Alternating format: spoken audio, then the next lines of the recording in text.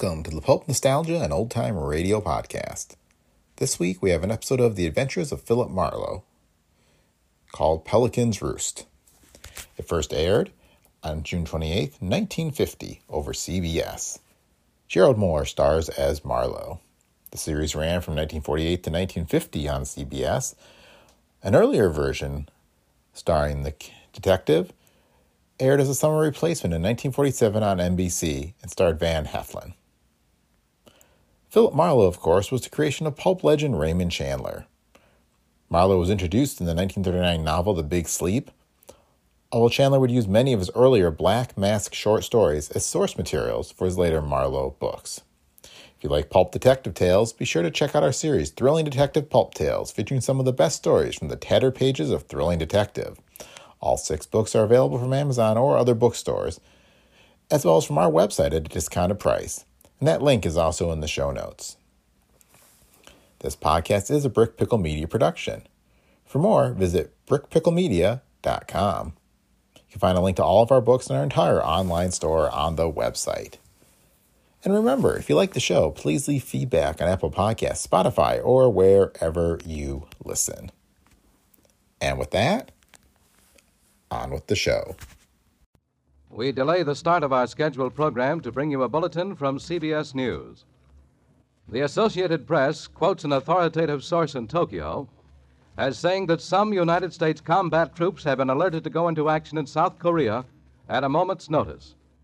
According to this authoritative source, the deteriorating military situation in southern Korea may force the United States to commit ground forces to the battle. This bulletin came to you from CBS News. We now resume our scheduled program. Get this and get it straight. Crime is a sucker's road, and those who travel it wind up in the gut of the prison of the grave. There's no other end, but they never learn. Wrigley's Spearmint Chewing Gum, the refreshing, delicious treat that gives you chewing enjoyment, presents for your listening enjoyment Raymond Chandler's most famous character in The Adventures of Philip Marlowe.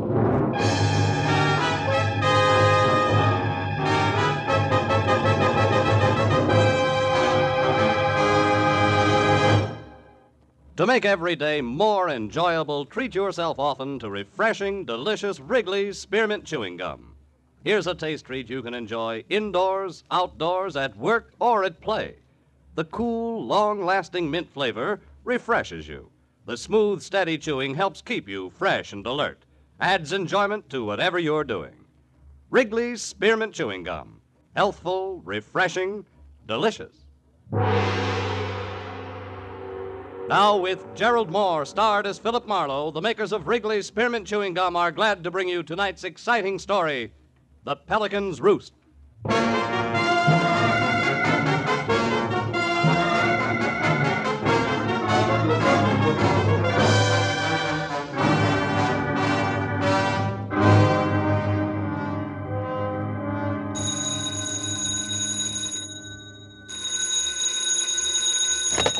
Hello, Marlowe speaking. Phil, thank heaven you're home tonight. Lynn? Yes. Lynn Russell? Uh-huh. Oh, baby, when did you get back to town? Yesterday. Phil, listen, I'm at Eugene's. It's a beauty salon in Wilshire just west of La Cienega. Yeah? Come over here right away, will you? Me? To a beauty shop? You've got to help me get out of here. Oh, what's the matter, kid? Got your head caught in a dryer? Phil, please, I'm serious. I'm scared. There's a guy waiting for me outside, and when I leave here, I'm afraid he's going to try to kill me. Now, look, this isn't just for laughs, huh, baby? Phil, this time I'm not fooling. This man's crazy. His name's Ward Erling. I had a few dates with him once. He was in an accident 3 months ago, just before I left on my cruise. He's supposed to be in the hospital right now, but he isn't. He's here, just waiting for me to leave. Yeah, but Lynn, Look, I'm not asking a favor, Phil. I'm hiring you. Okay, baby, it'll take me 15 minutes to get there. Oh, thanks, Phil.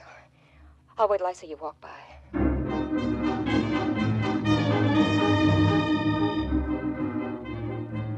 I drove out to Wilshire Boulevard and kept telling myself that I could trust Lynn Russell. Why? Because I like her. She was a glossy brunette, born with all the natural equipment of a top model and a covey of oil wells in her own name. She rushed at life, but she'd always been smart enough to stop short of real trouble. Well, it was 9:30 when I got to the section of Wilshire's Miracle Mile that housed Eugene's beauty shop. I drove by, saw no one outside, so I pulled into an alleyway, parked, and walked back slowly. As I passed in front of the show window, I winked at a gilt mannequin with purple hair. And when I heard the door open behind me, I stopped and lit a cigarette. Lynn Russell hurried by without a word, ran to a cab at the corner, and drove away. And that was all there was to it. I turned around, headed back to my own car, and got as far as the handle on the door. Oh! I fell against the car as the blow came again. Oh! It made syrup of my legs. I oozed down onto the pavement and stayed there. I know you. You're Marlowe, the private detective. Okay.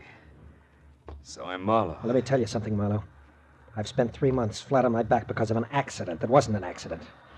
I'm going to get even with her, you understand? I don't care what it costs. Palmer Sloan or anybody else can hire a dozen like you, and it won't stop me, so stay out of my way. I climbed up my front fender hand over hand, got back on my feet. In time to catch a glimpse of a new convertible emerald green with what must have been Ward Earling at the wheel. Well, it was no use trying to follow in the condition I was in, so I headed for Lynn's place with all my windows open. The cool air helped. I pulled up in front of a wrought iron arch labeled Garden Court Bungalows and followed a flagstone trail back to number 4, which was Lynn's. I felt almost normal again, until I saw her front door. It was standing half open, framing a man against the dark interior who was trying his best to see inside. This time, the advantage was mine, and I took it. Take your hands off me. Get inside. Oh, just a minute. Get in. Now turn on the lights. Lynn. I doubt she's home. Miss Russell is not in the habit of sitting around in the dark. Oh, you know her habits, huh? I do. And you? I know she has bad taste in men. I wonder if I should resent that. You don't qualify. What are you to Lynn? When she wants someone to help her lift a martini glass, she calls on me. We've been going on like that for years. Just tell me your name, Junior, and he's off on the small talk. My name is Sloan, Palmer Sloan. Now it's your turn, Mr. Muscles. Never mind. Lynn! Lynn! By what right are you snooping around like this? Just who are you, anyway? Here. Here's my card. Lynn hired me tonight. Oh. So you're Marlowe the detective? Yeah. Marlowe the detective. Any idea where she is? It's important. None whatever. I had a date to meet her here, which never means very much to her. Why did she think she would need you tonight? Because she was afraid of a guy. One who gave me a crack on the skull, and incidentally, doesn't think much of you either. Oh? Ward Earling. Ever hear of him? Earling? Yeah. Well, yes. But Earling's still in the hospital. He met with an accident, you know, something about brakes slipping on a car, and he was crushed. Accident's not what he calls it, and he's got a gun, just for emphasis. What's his connection with Lynn? Oh, help yourself, Marlowe, won't mind. Get your snoot out of that glass and answer me. She discovered him, like all the others. That sculptor 2 years ago, and the cowboy, Tex Harrison. Early last year was the fellow with the racing boats, and so on. They are hobbies, fun and games to Lynn. She's got too much energy, far too much. What's the difference with Ward Earling? Well, he fell in love with her. Oh. It was charming. And then he wouldn't be brushed off, told off, or bought off. She tried them all. So? She left. Ran out, took a cruise. He wanted to marry her, simply wouldn't take no for an answer. Imagine that. Those two belonged together like scotch and kerosene. You know, you sound a little like you're in love with her yourself. Maybe I am. Oh. But I know my quaint little position in her life. I'm her errand boy, Marlowe, nothing else. And you don't care how dirty your hands get? What do you mean? Skip it. Now look, errand boy, her life's in danger. Right now, I've got to find Ward Earling in a hurry. Any good ideas? You might try the Four-Bell Jump in Santa Monica. What's that? It's a jive joint on the waterfront at Surf in Wilshire. That's where Lynn dug that character up originally. He's a musician?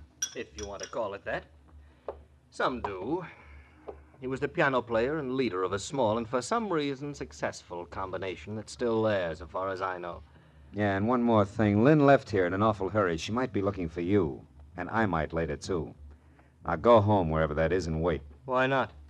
Oh, it's 210 in the Beekman Plaza. 210, huh? And if my apartment doesn't answer, try the bar.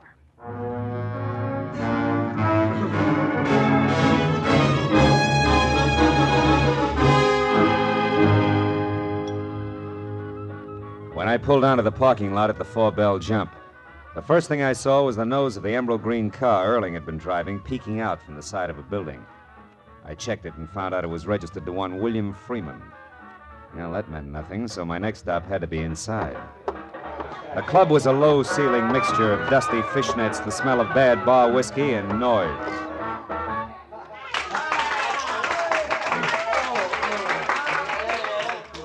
The band had just finished the set, climbed off the stand, and drifted out to join the customers. I saw the name Howdy Bub Freeman stenciled on the bass drum. He was a flyweight who carried most of it on an oversized head equipped with a pair of protruding yellow eyes. Stuck out even further when I followed him out into a back room. Hey, Bub. Yeah? That your car on the side, the green one? Yeah, brand new. Nice, huh? Too nice to loan out. Better come again. Where's Ward Erling? I thought he was the piano man here. Ward, he used to be. He's in the hospital now. Had a bad accident a while back. Who says it was an accident? What? It was an accident. I say so. Of course it was. I saw it. The brake slipped in his car. It rolled down an incline, pinned him against a wall. Is that so? Who says he's in the hospital? I do. Hey, look, what's your grift? You're a liar, Bub. Erling borrowed your car tonight. Man, you're dragging me. I'll see you around. Come back here! Look, I got no beef with you, mister. Where can I find Ward Erling? Why don't you go off somewhere and drop dead? Where is he? Come on, little man, before I shake it out of you. You look like you shake awful easy. Where's Erling? Wait a minute. I don't know. I swear I don't. I don't care if he used my car. I didn't know it. He's a bring-down, a spook. Keep going. He blew his cork over some society doll. It practically wrecked our combo we've been working 5 years to build up. Also, it broke the heart of one very sweet kid. Maxine's so gone, she'd scrubbed floors for Ward, and he couldn't see it. I'm disgusted with him. Maxine who? Where can I find her? Now look, little man, do I shake some more? Maxine Majesta. That's better. She's inside at the end of the bar, blonde in a blue dress. Take it easy, will you? She's a good kid. So am I. We'll get along fine. I'll see you, Bub.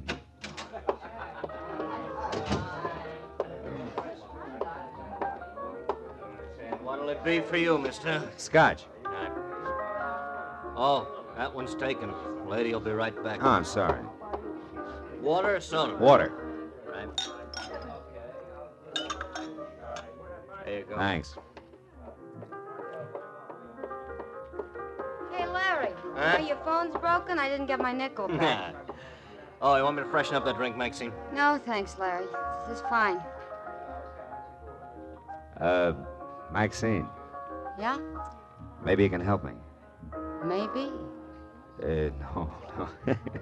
No, what I mean is I'm looking for Ward Erling. Try under a rock. You know, you sound a little bitter. I'm as bitter as a slot machine these days. What's it to you? Well, I'm an acquaintance of Lynn Russell's. Name's Marlowe. You know her, Maxine? I've seen her at the jam sessions we used to go to. She used to show Ward off to her little groups like a prize pup. Sure you got it pegged right? You know, she tried hard to shake that. Listen, she's the gut rocks type who'd sink a yacht just to watch the bubbles. And that's only... Only what, Maxie? Never mind, skip it. Good night, Mr. Hey, Marlowe. wait a minute. Don't I get to buy you a drink? Some other Tuesday. Good night. I watched her as far as the door. Decided to go after her, and then I caught the bartender giving me a very cold eye. Didn't thaw any as I downed my drink and saw him high-sign the bouncer. It looked like my welcome was wearing thin, so I went outside, sat down in my car, and tried to figure out who was covering up what. But I only got as far down the list as Palmer Sloan. It had come from the back room in the club. I was a poor third in getting to him. A waiter in a white apron and the fat sax man both beat me. Over here, Manny. Here. Hey, it's Bub Freeman. Holy cats, what's wrong with him? He's been stabbed. Yeah, there. In his neck. An ice pick. Bub, who did it? No use, fella. He was gone before he hit the floor. Whoever did that to him got him dead center.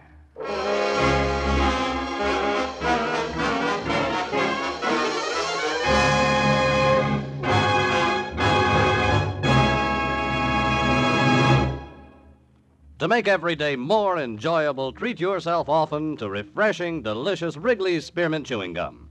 The lively, full-bodied, real mint flavor cools your mouth, moistens your throat, freshens your taste. And the chewing itself gives you a little lift, helps you keep going at your best. So for real chewing enjoyment that's refreshing and long-lasting, always keep Wrigley's Spearmint Chewing Gum handy. Healthful, delicious Wrigley's Spearmint Gum will make every day more enjoyable. Now with our star, Gerald Moore, the second act of Philip Marlowe and tonight's exciting story, The Pelican's Roost.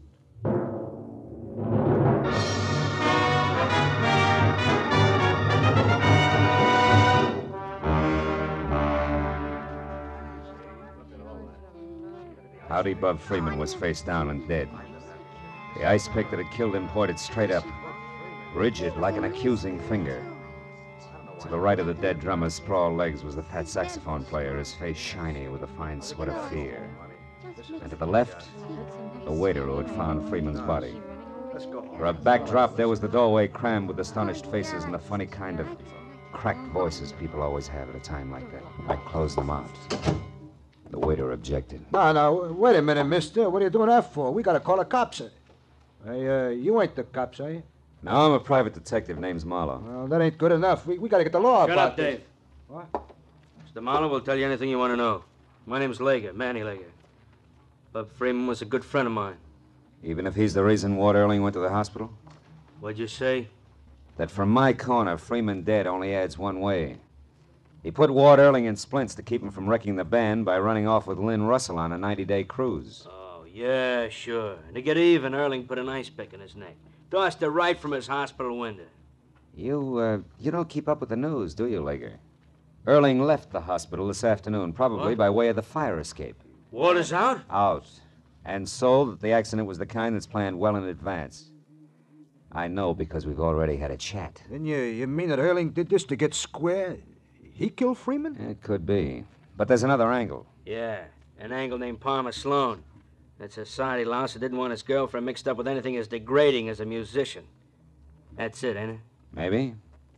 Erling was after Palmer Sloan or Lynn Russell. He never mentioned Freeman. Yeah, but where's the tie? Howdy Bub didn't fall on that ice pick. How does it figure? Playing his sheet music was Bub and Palmer Sloan working together.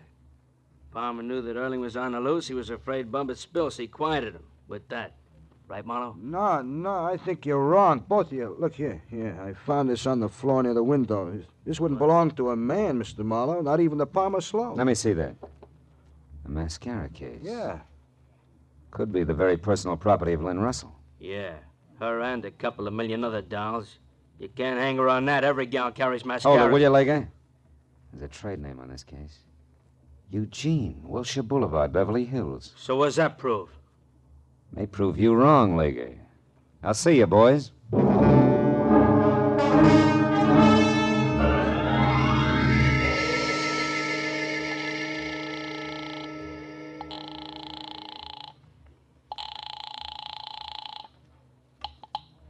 Hello. Marlowe, Sloan, have you heard from Lynn?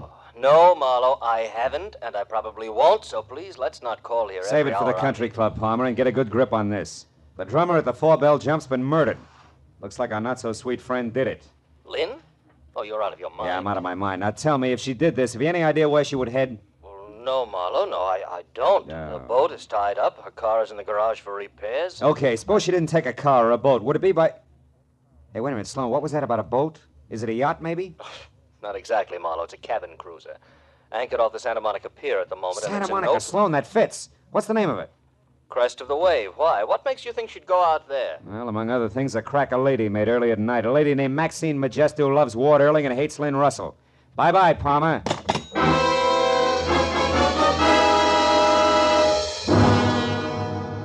I made it to the fog-veiled Santa Monica Pier in less than 10 minutes.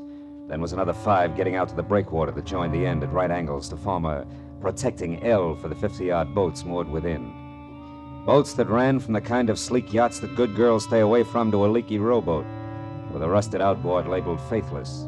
And all were moored in a series of slips connected up front by a narrow, wet catwalk that did not have a guardrail. Except for a quiet old man with his pipe and pass, the end of the pier was deserted. No light showed on any of the boats.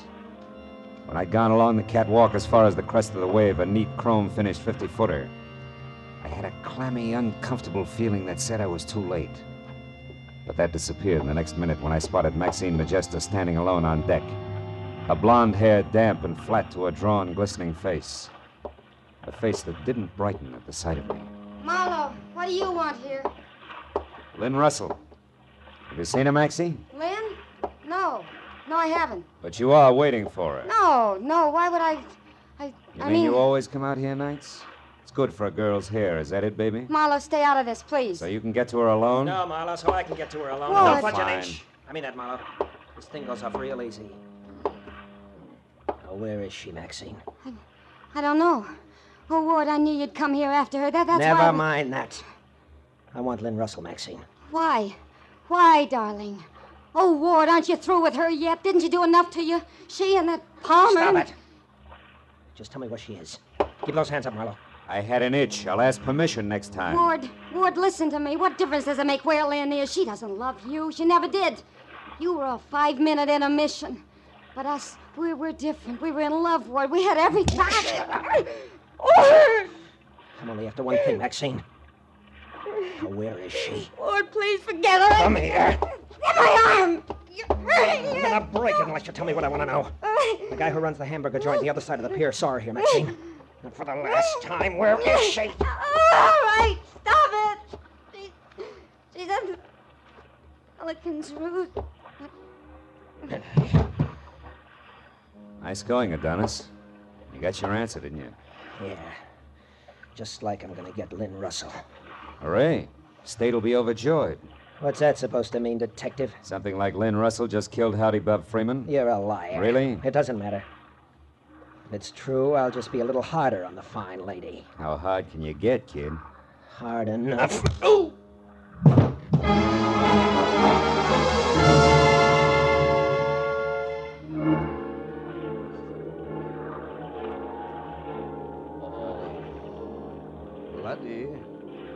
Laddie, come now. Here we go. Up to the sitting position. Too much blood to the head is bad now. Come, laddie, up we go. There we are. That'll be fine in a minute. Oh, there's quite the blow there. Yeah. Hey, take that light out of my eyes, will you? Oh, who are you? Oh, yeah. I noticed you out on the pier earlier. The name is Spoon, Elvin Spoon, but they call me Scotty. That figures. Oh. Scotty, tell me, where's the Pelican's Roost? Was it a nightclub or what? A nightclub? Oh, no.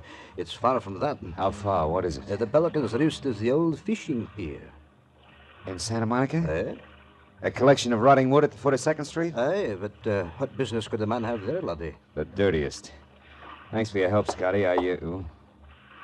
Wait a minute. What be it? Something you dropped? Yeah. Something I dropped while being dropped. A mascara case I never really looked at before. Laddie, you seem so puzzled. Not puzzled, Scotty, just dumb. Lottie here has been jumping to the wrong conclusions, and all because he didn't take a good look at this and... And what? And the color of a girl's hair. So long, Scotty. Thanks again for your help. May get me to the Pelican's Roost on time.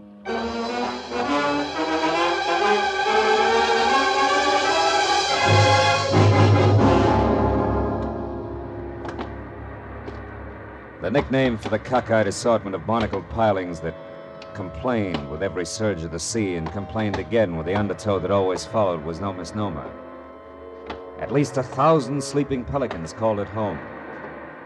And now as I moved out along the splintered, lopsided boards that here and there gave way, I tried to be careful, not to wake too many of the birds and stir them to flight, because that would give me away.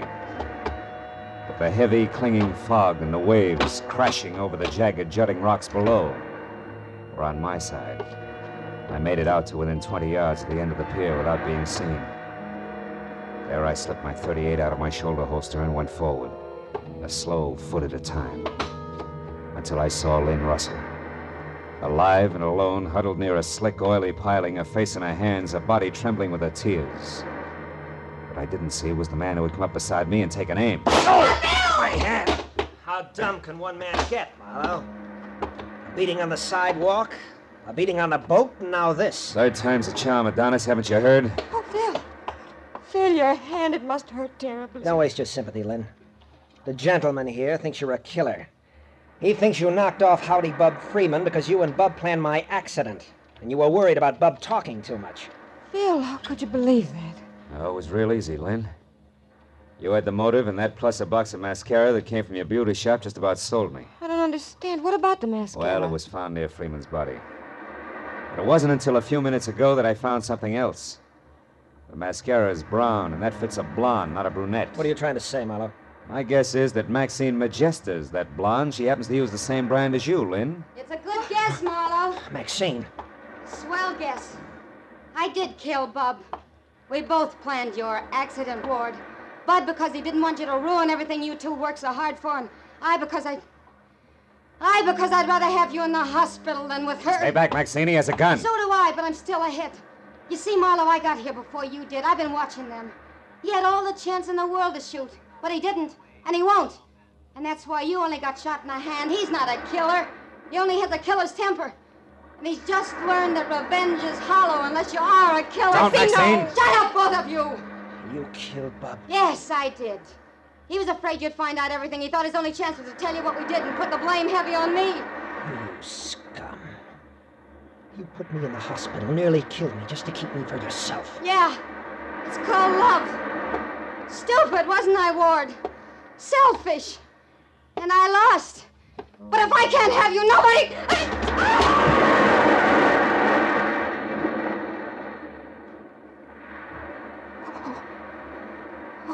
Phil, she hit those rocks. We've got to get her. Not a chance. Wouldn't do any good if we did. Give me that gun, Erling. Marlowe, Never mind the speech. One back to the hospital. Get out of here. Yes. All right, Marlowe.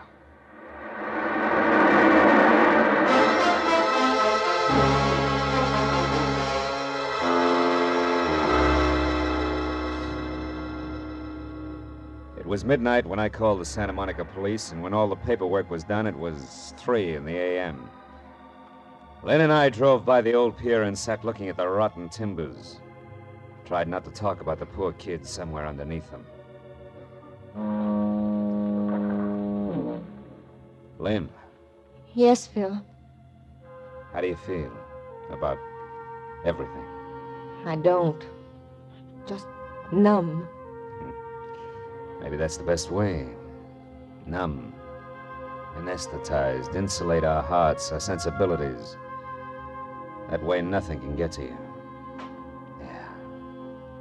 Then just as we think we're all snug in cotton wool, life explodes the insulation, the heart ends the anesthesia, and we're back grabbing at brass rings. Phil, I want to go home. Okay, kid. But remember, there may not always be a way home.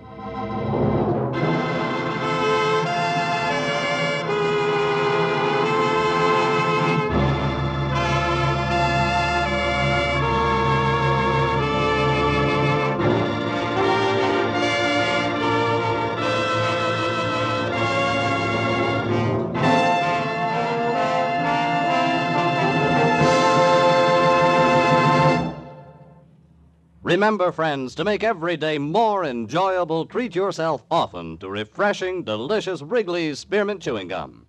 There's lots of cooling, real mint flavor in every stick. And chewing Wrigley Spearmint helps keep you feeling fresh and alert. You feel better, work better, get more fun out of doing things. So indoors, outdoors, wherever you go, keep some healthful, refreshing Wrigley Spearmint Chewing Gum handy. To make every day more enjoyable, treat yourself often to delicious Wrigley's Spearmint Chewing Gum.